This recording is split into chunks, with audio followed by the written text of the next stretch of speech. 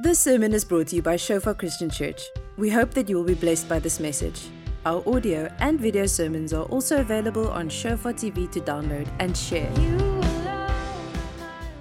It's just great to see some faces back again and some new people. We're busy with a series called Is There Not a Cause? And tonight is the last one on a series of 6 sessions. So let me just say, how many of you have not been to one of them? This is like the first time you're coming.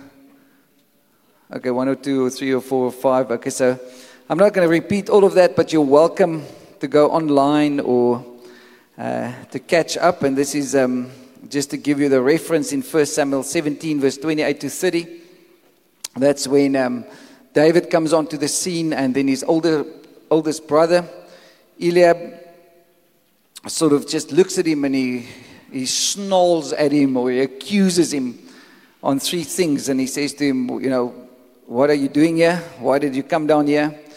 Whom have you left those sheep with? Meaning firstly, you don't belong. You don't have an identity. The second thing is you're very insignificant. And whatever you're doing doesn't really matter to God, to anybody around you. And then he came the big one. He attacked the issue of his heart.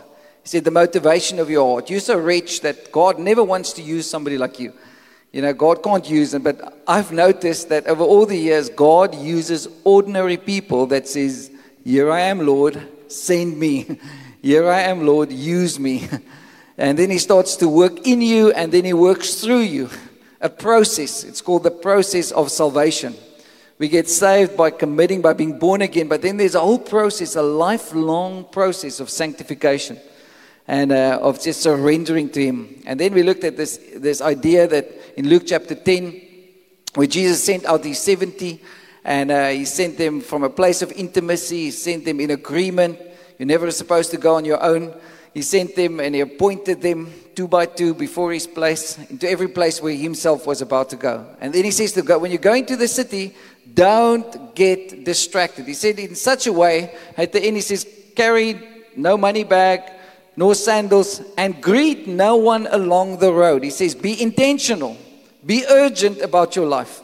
Because you have one shot at it. You have one life. That doesn't mean you need to strive or perform with God, because we can't earn our salvation. Amen?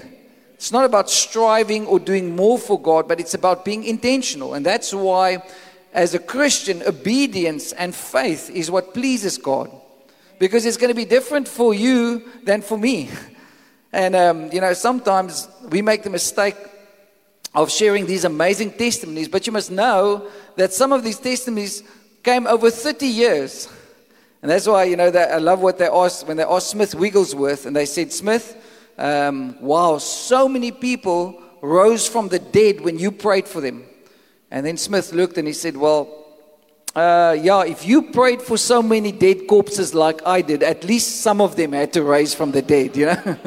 He saw 50 people rise from the dead through Jesus ministering through him. And so, but he said, I never stop praying. But we must sometimes tell people that, hey, you are going to pray, and then sometimes things are not going to work out. But that doesn't change anything about who God is, about His faithfulness and His goodness. So I want to say to you, never stop trying. Never stop praying. Don't form your doctrines and your ideologies and stuff around the stuff that didn't work out. Form it around Scripture, what Jesus says, okay? Because He cannot lie, amen? Thank you for your enthusiasm, especially in the middle block over here. I really appreciate that. So then John here blew our minds away with a primary purpose and a secondary purpose.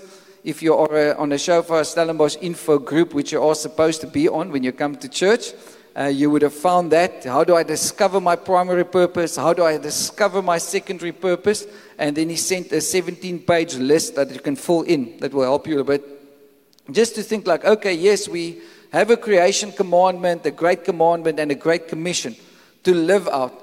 But each one of us have been called to do different things from that place of knowing God, of living out in that space of saying, okay, maybe I can be a doctor, or maybe I can minister to people in other places as well. And so that's you in the context of where God has called you, in the culture. And so then we looked at 11 things of being intentional. intentional people, or urgent people, people that are focused on what God has called them to do. They're not driven. They're not trying to perform. Nothing that you do on the outside can show you your identity. It's only Jesus. You only find your righteousness in Him. So we only do things for Him because it flows out of a place of being with Him.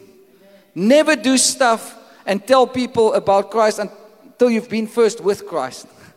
We represent Him. Why? Because we've been with Him. Because we have intimacy with Him. Because we worship Him. Because He fills us and He gives us a hope and a peace and a joy that is not determined by our outside circumstances. And that's why when we look at the books that Paul wrote, most of them were written in prison. Philippians 4, we love to quote Philippians 4 verse 13 and 19 that says, hey, I can do all things through Christ who strengthens me. Verse 19, my God shall supply all my needs according to the riches in Christ Jesus. And then you realize he sat in chains as he wrote that. My God shall supply in all my needs. I can do all things through Christ who strengthens me. Woo. Sometimes we quote these scriptures like in Jeremiah. Oh, I know the thoughts that I have towards you. Plans to give you a future and a hope, and then you think okay, what is the context of what God gave that scripture in? It's just before He sends the Jews into exile, into slavery for more than 50 years. He says, I've got plans for you, but here you go. Be careful what verses you quote, okay? Be very careful. We like those little, I used to have this bread thing, this little bread boxy, and then you take a scripture. Sometimes you just feel I don't know if you've ever read scripture like this, but you go the shepherd shall strike. Oh, that is definitely not for me. That is for Peter. Oh, the lovely one, the most amazing one. I will bring you out and rejoice in my heart. Oh, that's for me. Yeah. Whew. No, these tough scriptures are not for me. It's for the church around the corner, God never speaks like that, He always talks in love languages. But so we looked at intentional people that live lives, they're disciplined, they're simplistic, they're always thankful. I told you the story of how I took this guy up the mountain and I just decided, because this guy's always negative, always criticizing, and I just decided from when I get into the car, I'm going to just start to be thankful. So I said, this is amazing, the fact that we can drive this car. And so after 15 minutes, he looked up at the mountain and I says, wow, I've been living here for so long and I didn't recognize how beautiful the mountains are. And I thought okay, this is a setup. You've fallen into the trap, Because we get overwhelmed by the negativity in our lives, by the government and this and the whatever. But intentional people are content and teachable. They're submitting to the fear of God. We have more the fear of God than the fear of man. We are eternally minded. We have healthy relational boundaries. We live by obedience because that's a form of worship. Scripture says you can stand up here and you can jump up and down and have all these nice worship songs, but you need to realize tomorrow morning in your studies, that's also worship. How do you respond when bad things happen to you? How do you, it's always amazing. I'm a pastor, At the moment when you say you're a pastor, immediately you must look at the reactions, So I told the story once, but I walked around the corner and there was this guy in church standing with a cigarette. And so he's really going for it, I thought it's like a felt fire somewhere in Jonkershoek. But in any case, so he's smoking. And the next moment, he sees me come around the corner and then he goes then he looks at the cigarette and I kid you not, he throws it into his top pocket. And there he stands. And I come and I greet the guy. Oh, I almost said his name. So I begin to talk to him. And the next moment, the smoke starts coming out of the pocket. And I look and I say, but there's a cigarette in your pocket. It's burning this beautiful shirt of yours, And he says, no, there's no cigarette. So eventually, it burns a hole through the pocket. And he just stands there. He's in complete denial. He's in the middle of Egypt. at the river and he's drowning in the Nile. Okay, that's a flow joke. But in any case, so he completely ignores the fact that the cigarette is burning. And I'm thinking like, can I take it out for you, you know? And eventually I take the cigarette out, I throw it on, I stamp on it, and he's still in complete denial. And I'm thinking like, you know, just be real, you know? But it's amazing when you're a pastor. The moment when you say you're a pastor, whoo, then people like, you know, especially at weddings, you should, you know, men go to the toilet differently than ladies, but we have these crypts that we stand, you know, and so after I've preached, or before I've preached, sometimes I go to the toilet and people are like, yo, look, are we going to drink tonight? And then they see me stand up front at the wedding, preaching, and then they do like circles around you, you know. It's like waves. They go like a kilometer to get to the toilet again, yeah. And I think like, wow, yeah. But you know how many times we do that with God? We actually pretend, we actually make as if God does not know what's going on in your heart. As if He didn't know what you did Wednesday. He knows everything. But the amazing thing about knowing God is the fact that He will never force Himself on you. He will never say, oh. He's waiting for you to respond. And the Bible says it's like the pearl of greatest price.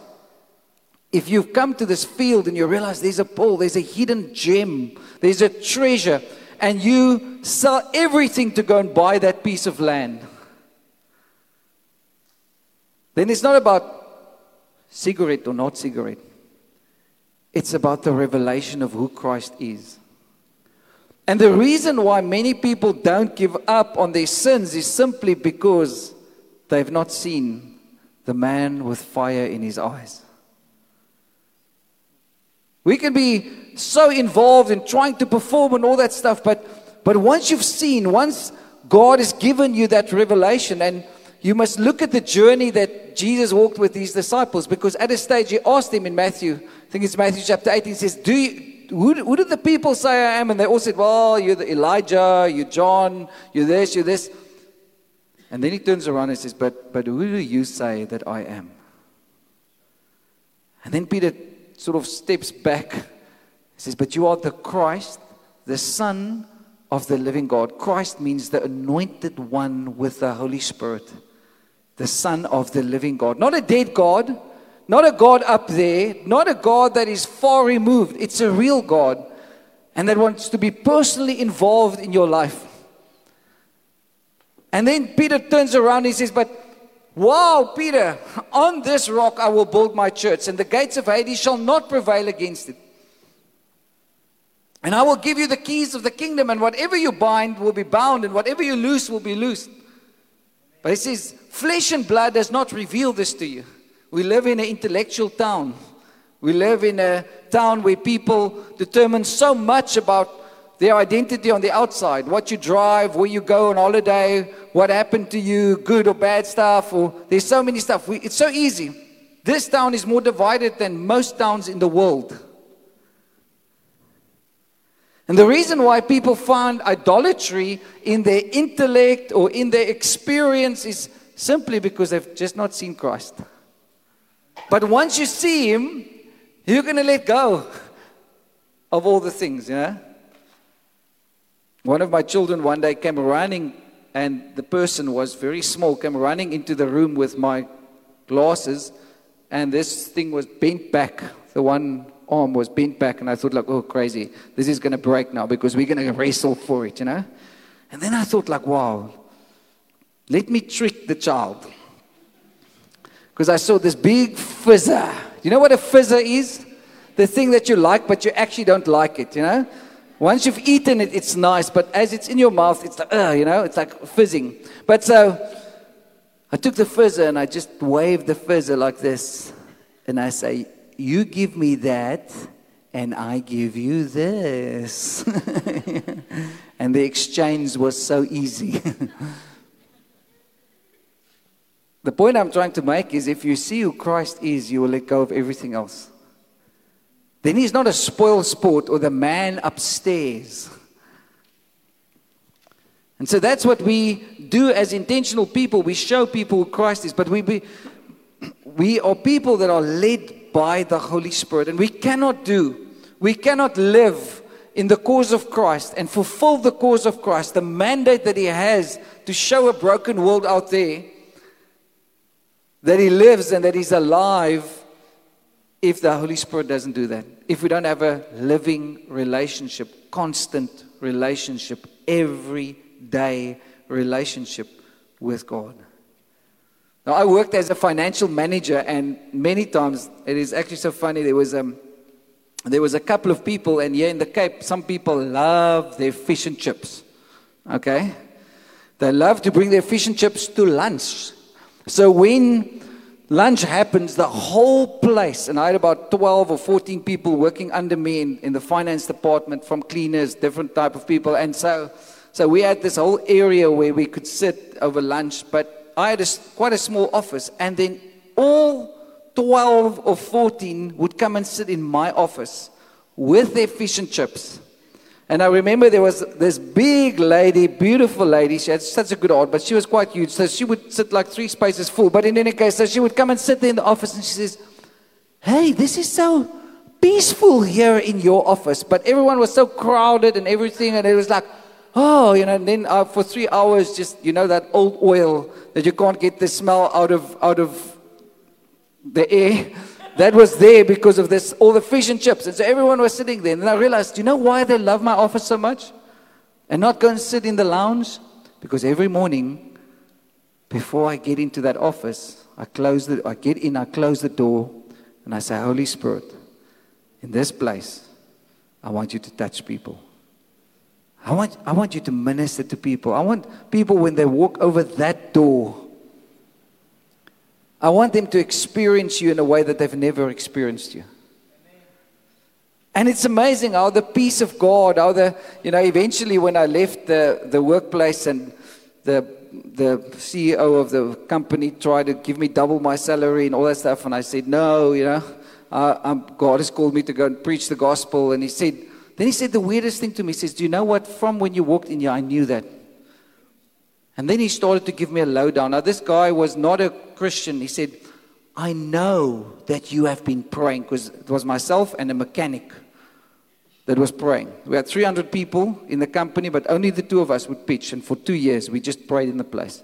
He says, "This company doubled its turnover every year because of your prayers." I'm sitting there like, I never told him. We just prayed here in the backyard, And then he put out a list of all the stuff that he's going to change in the company. And he said, "It's because of conviction." And I thought, but I didn't even preach at him.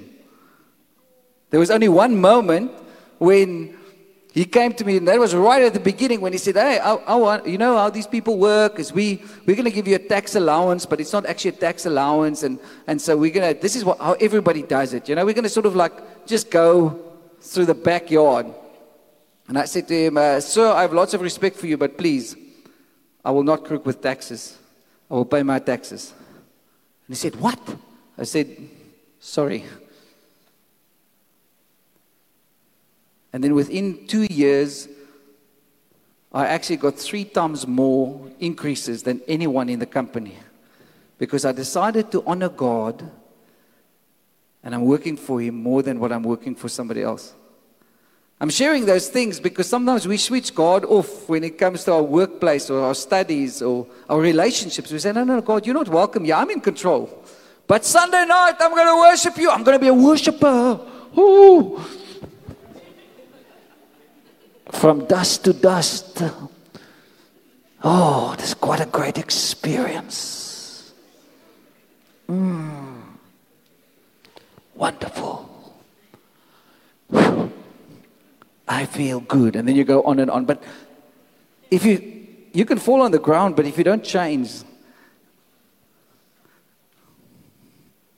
And that's what we saw in Luke 4 verse 1. Then Jesus, being filled with the Holy Spirit, returned from the Jordan and was led by the Spirit into the wilderness. Leading of the Holy Spirit is not just for experiences, but it's mostly for growth.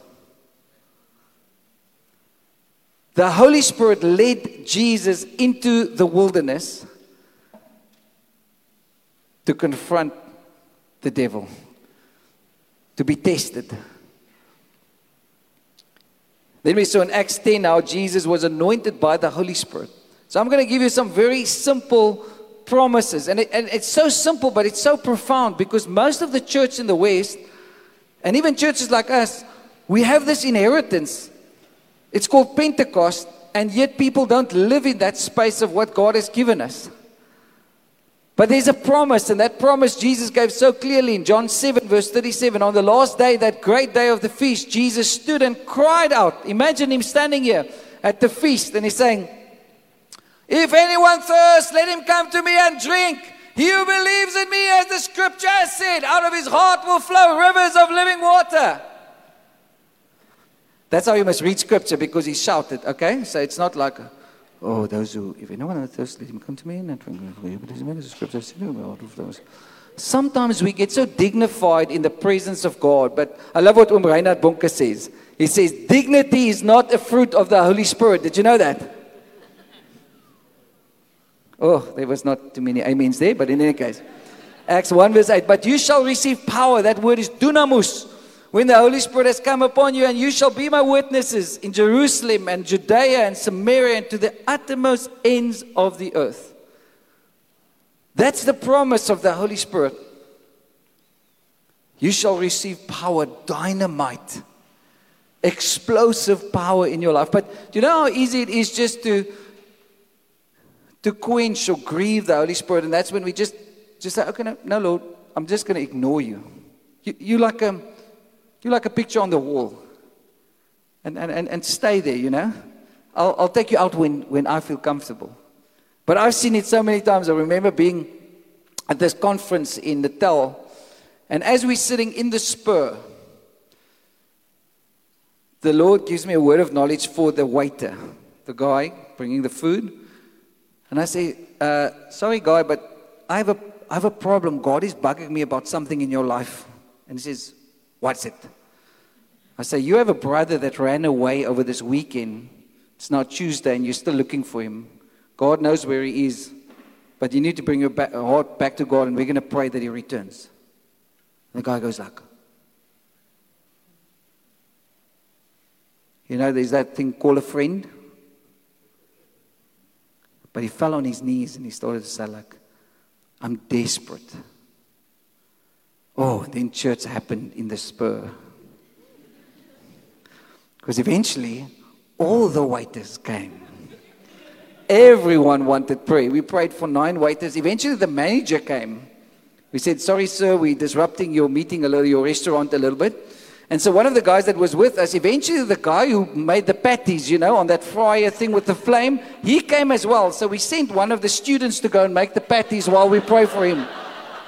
The manager ran outside. There's 30 people lining up and everybody wants prayer. And they're just like, wow, this is real, you know.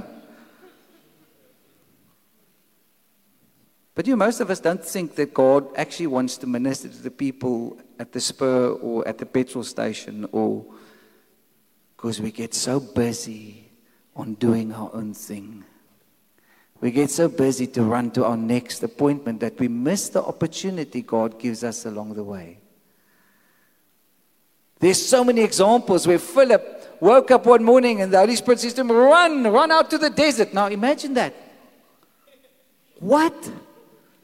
He runs out to the desert. Here he gets this Ethiopian eunuch sitting there reading scripture, and he says, I want to talk to you about that scripture. He tells him what the scripture is that he reads and that he ministers to him. He baptizes the guy. Eventually, the Bible says, and the culture says that guy went back to northern Africa, and that whole area changed because of Philip being obedient, running out to the wilderness. Sure. But that's the story of the Bible, is it not? A people that have the promise of God. What's God's promise over your life? What's God's promise over my life? Now, if you forget the promises, God doesn't forget the promise, but do you know what we forget? I always tell the guys at these weddings that we do over weekends, I said to Abs today while he's standing, I said, look here, you better know one thing, that ladies have a short-term memory loss. You can tell her today you love her, tomorrow she's forgotten. You must tell her tomorrow again. And then the ladies go, yeah. It's not like one guy says, yeah, but I did tell you I love you when, 30 years ago when we got married.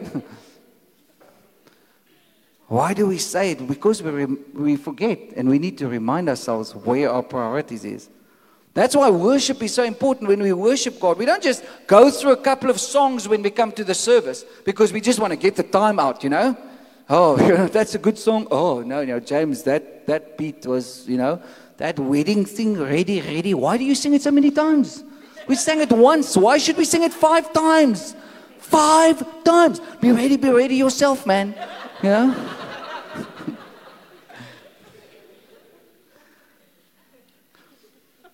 But we, especially as guys, we need to hear it often, Why do we worship? Not because it changes God, but because it aligns ourselves with who He is. And then immediately you begin to believe. Immediately you begin to say, wow, God is strong. That's why God gives us a whole Bible full of promises. Some are unconditional and some are conditional.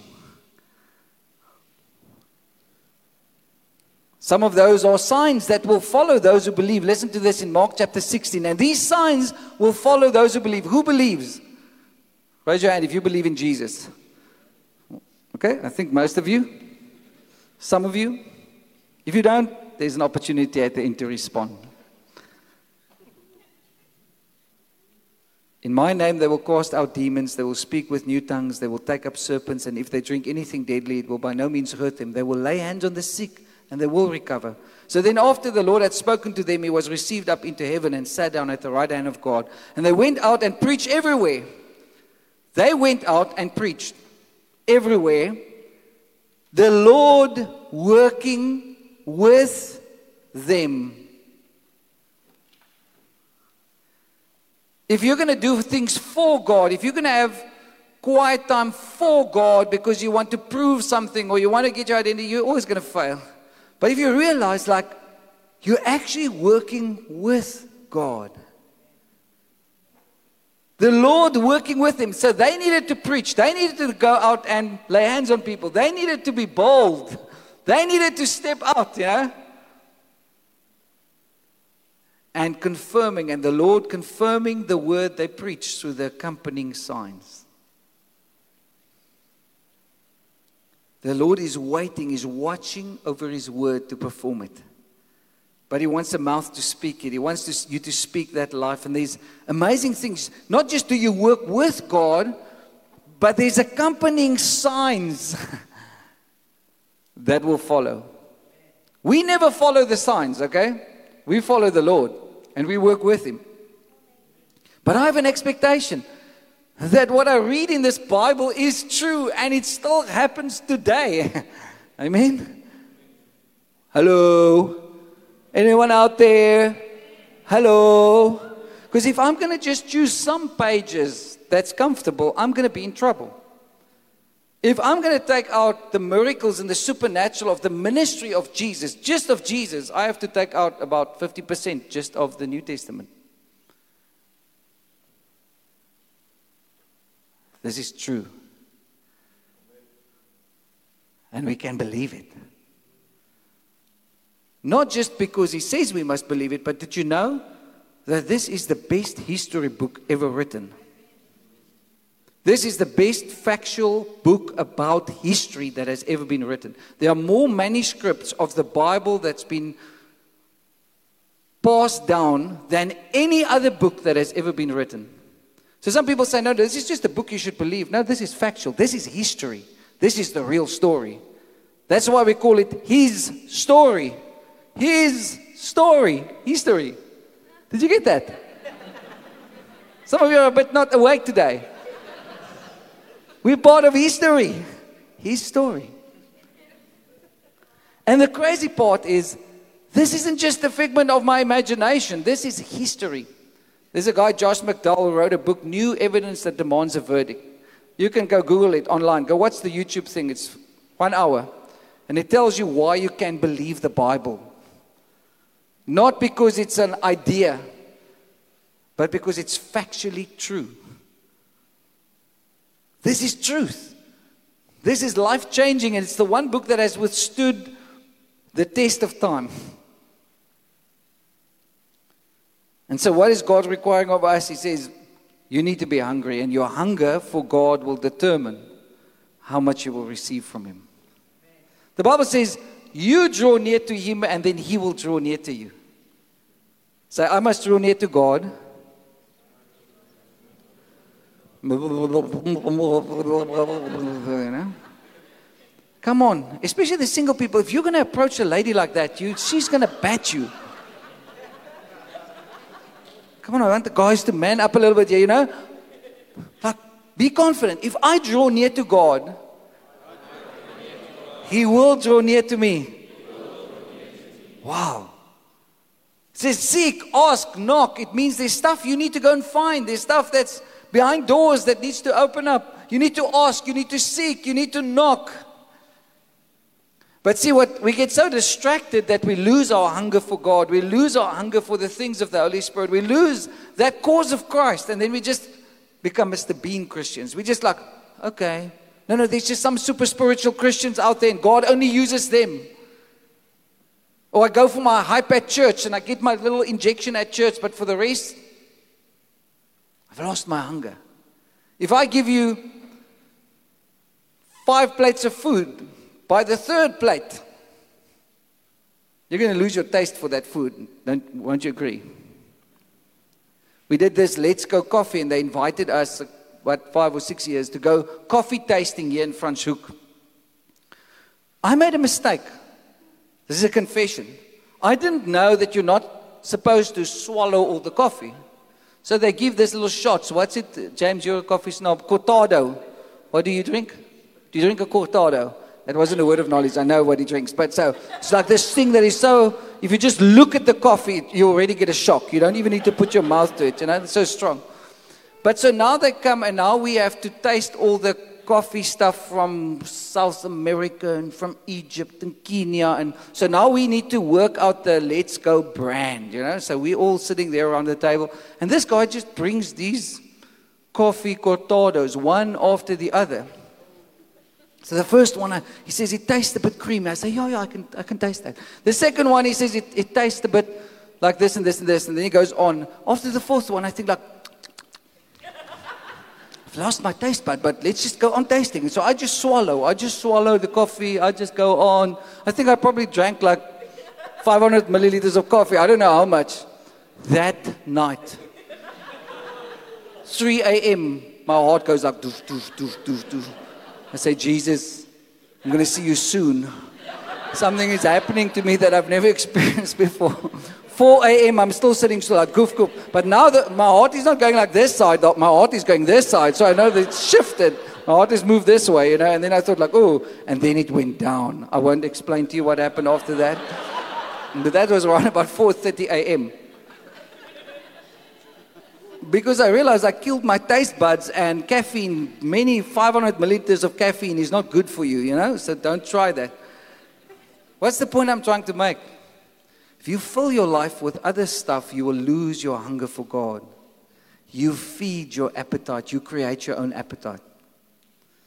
So some people say, like, I don't read the Bible. I don't like reading the Bible. You know why? Because you never read the Bible.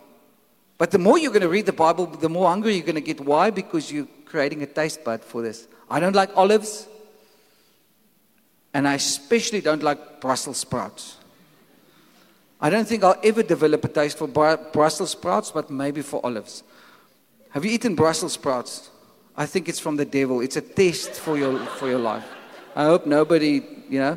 We used to farm next to somebody that made Brussels sprouts. Farmed with Brussels sprouts. And then the tannie would bring that boxes of Brussels sprouts. I still get nightmares over Brussels sprouts. You know, this is like small stuff. It goes down, but it stops here, and then you can't go any further. But in any case, hungry for God. Here we go. Okay, 1 Corinthians 14, verse 1. Pursue love and desire spiritual gifts, but especially that you may prophesy. For you who speaks in a tongue does not speak to men, but to God, for no one understands him. However, in the Spirit he speaks mysteries. But he who prophesies speaks edification and exhortation and comfort to men. And he who speaks in a tongue edifies himself, but he who prophesies edifies the church. It's a chapter on where Paul helps the church to differentiate between the gifts of the Holy Spirit, which was there to edify the church, and the prayer language of the believer to edify himself. But he starts in verse 1, and you must do the School of the Supernatural if you want to know more, because there we teach you about all the gifts that he outlines in 1 Corinthians chapter 12. And we practice them because it's still real, it's still happening. We're still part of the fastest growing church in the world. The church is not growing in the West. The church is not growing in America. The church is not growing in Europe. But the church is growing in Brazil. And most of them are spirit-filled believers. Of those 200 million, more than 70 million are charismatic Christians that love God, including the president. Tomorrow we're getting on a plane to Malawi and meeting the president in this week. Spirit-filled man that loves Jesus. And he prays for the nation. Oh. But he says, pursue love and desire spiritual gifts. Not to confuse you. Not that we run after those things, but what are you desiring of God? Always starts with a relationship with him, an intimacy with him. You have to stir that desire inside of you. You have to get yourself around people that are fanatics for Jesus. Because the desires of the people around you will start to, we all do that. You sit around and it's like, I'm so lust for ice cream.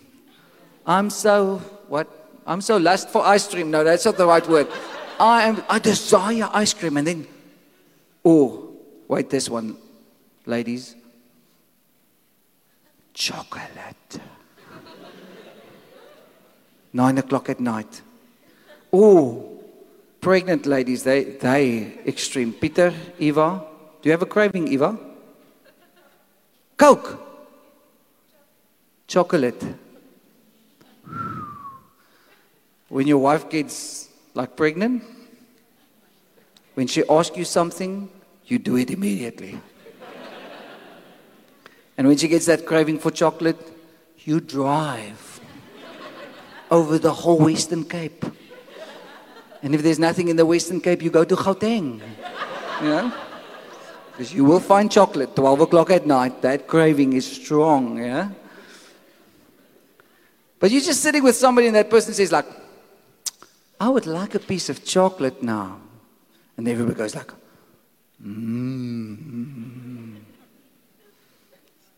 Suddenly, your community determines desire.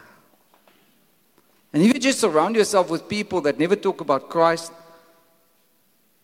they never want to put him number one, do you know what's going to start to happen? Slowly you're going to get isolated. Slowly you're going to just become a worldly carnal Christian.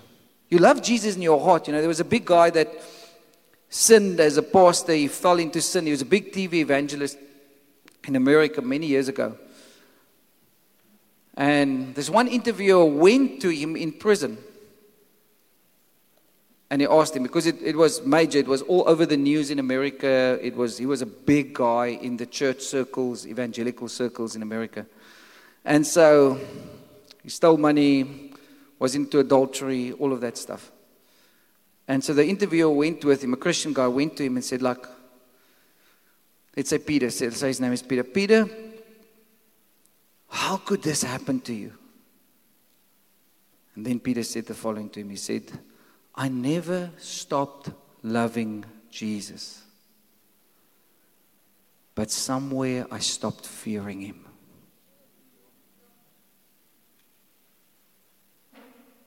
And then I started to fill my life with other things. Slowly, over time. The last slide, are you still with me? 2 Timothy 1 verse 6 and 7. There's a scriptural thing. The Bible talks about encouraging, but here Paul writes to Timothy. And Timothy is like his spiritual son, and he says to him, hey, there are many instructors and teachers, but there are not many fathers. There are not many people that care for you. And I want to encourage you, if you're a young person here, come to the morning services, come and ask the older people here to lay hands on you, the Parsons here sitting, or Donnie and Duppies over there. There's a lot of older people. Here's Marie and them. Lots of older people, Yichu and Gushay, lots of older people. Just ask them, hey, just lay hands on me sometimes, yeah? Or Chris and Adele, they come here every Sunday evening. Or John there at the back. John received good news last week, that he's completely healed of cancer. So we praise God with you, John. And so the tumor was 4 centimeters and it's down to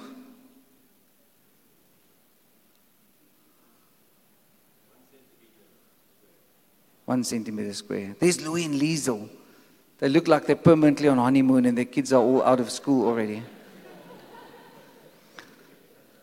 But it's crazy, and so if ever there's a time for this, is for us to, as the church, not to go for events, but to actually, like Paul wrote to Timothy, he says, I remind you, Timothy, this is what I'm doing here tonight. I'm reminding you to stir up the gift that is inside of you.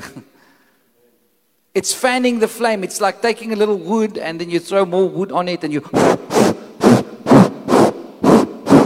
And the thing looks like it's going to die and you go like, oh, this is the only wood. We once went to Cool Bay, and I remember we forgot. We took everything. We took a ton of meat, but we forgot to take enough matches. So we only had 2. Have you ever had that experience? You go like, poof, and the first one dies and everybody goes like, oh. Pray, intercede, and then everybody comes around, and then that second one goes like, and everybody goes like,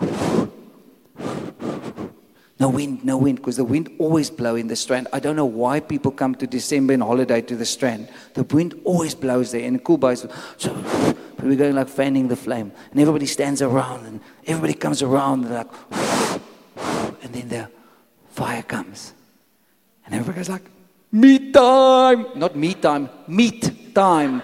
And then like, shh, and you like throw the wood on there, and it's just like, and he's like, wow, fire. Then as if it is the first fire that has ever been made, the Stone Age or whatever age, those people are like, ooh, what is this? Oh, it burns. But in any case, I'm just making a joke.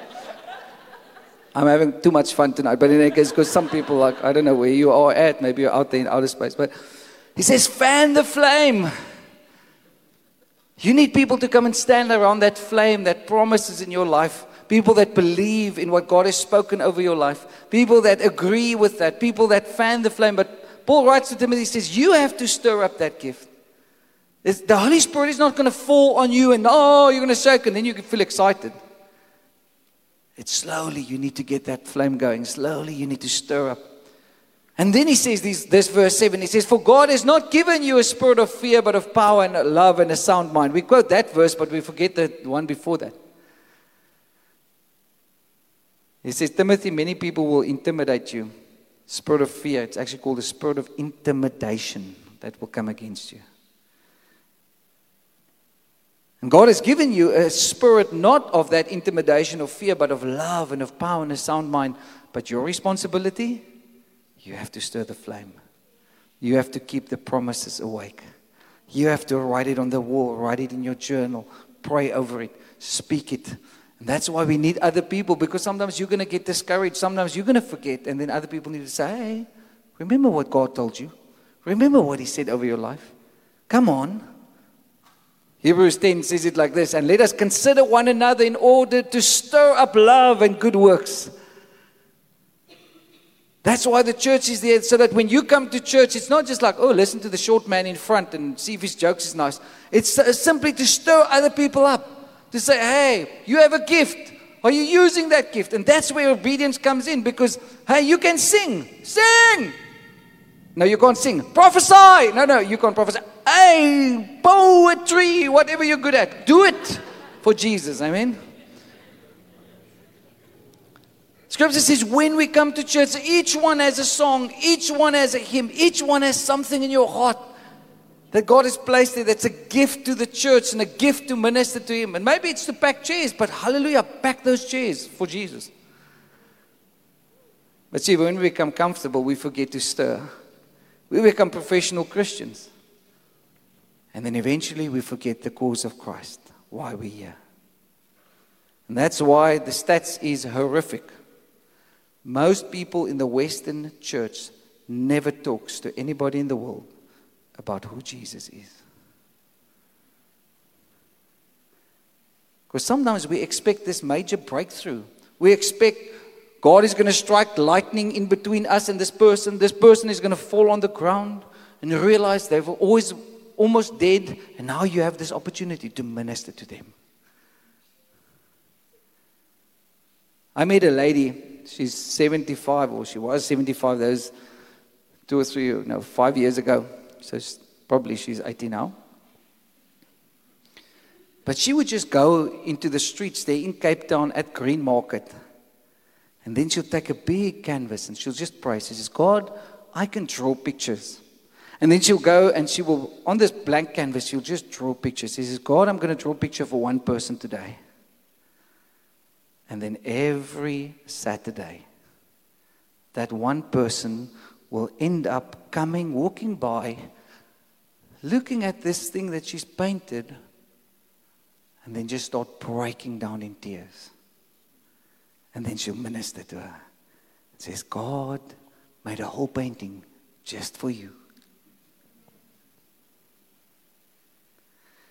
But see, we've lost our edge as the church because we want some entertainment. We want somebody to psych us up, and then next week we go to the internet download because that sermon is better and that guy is better and that course is better, and then we do all the courses and all that stuff. And Paul says, stir up the gift. How hungry are you? And so that's the invitation that God has, is what are you going to present to Jesus one day? Because you're going to stand there. Josh, I'm not going to be there. You can't say, oh, the pastor. Call the pastor. You're going to have FaceTime with Jesus.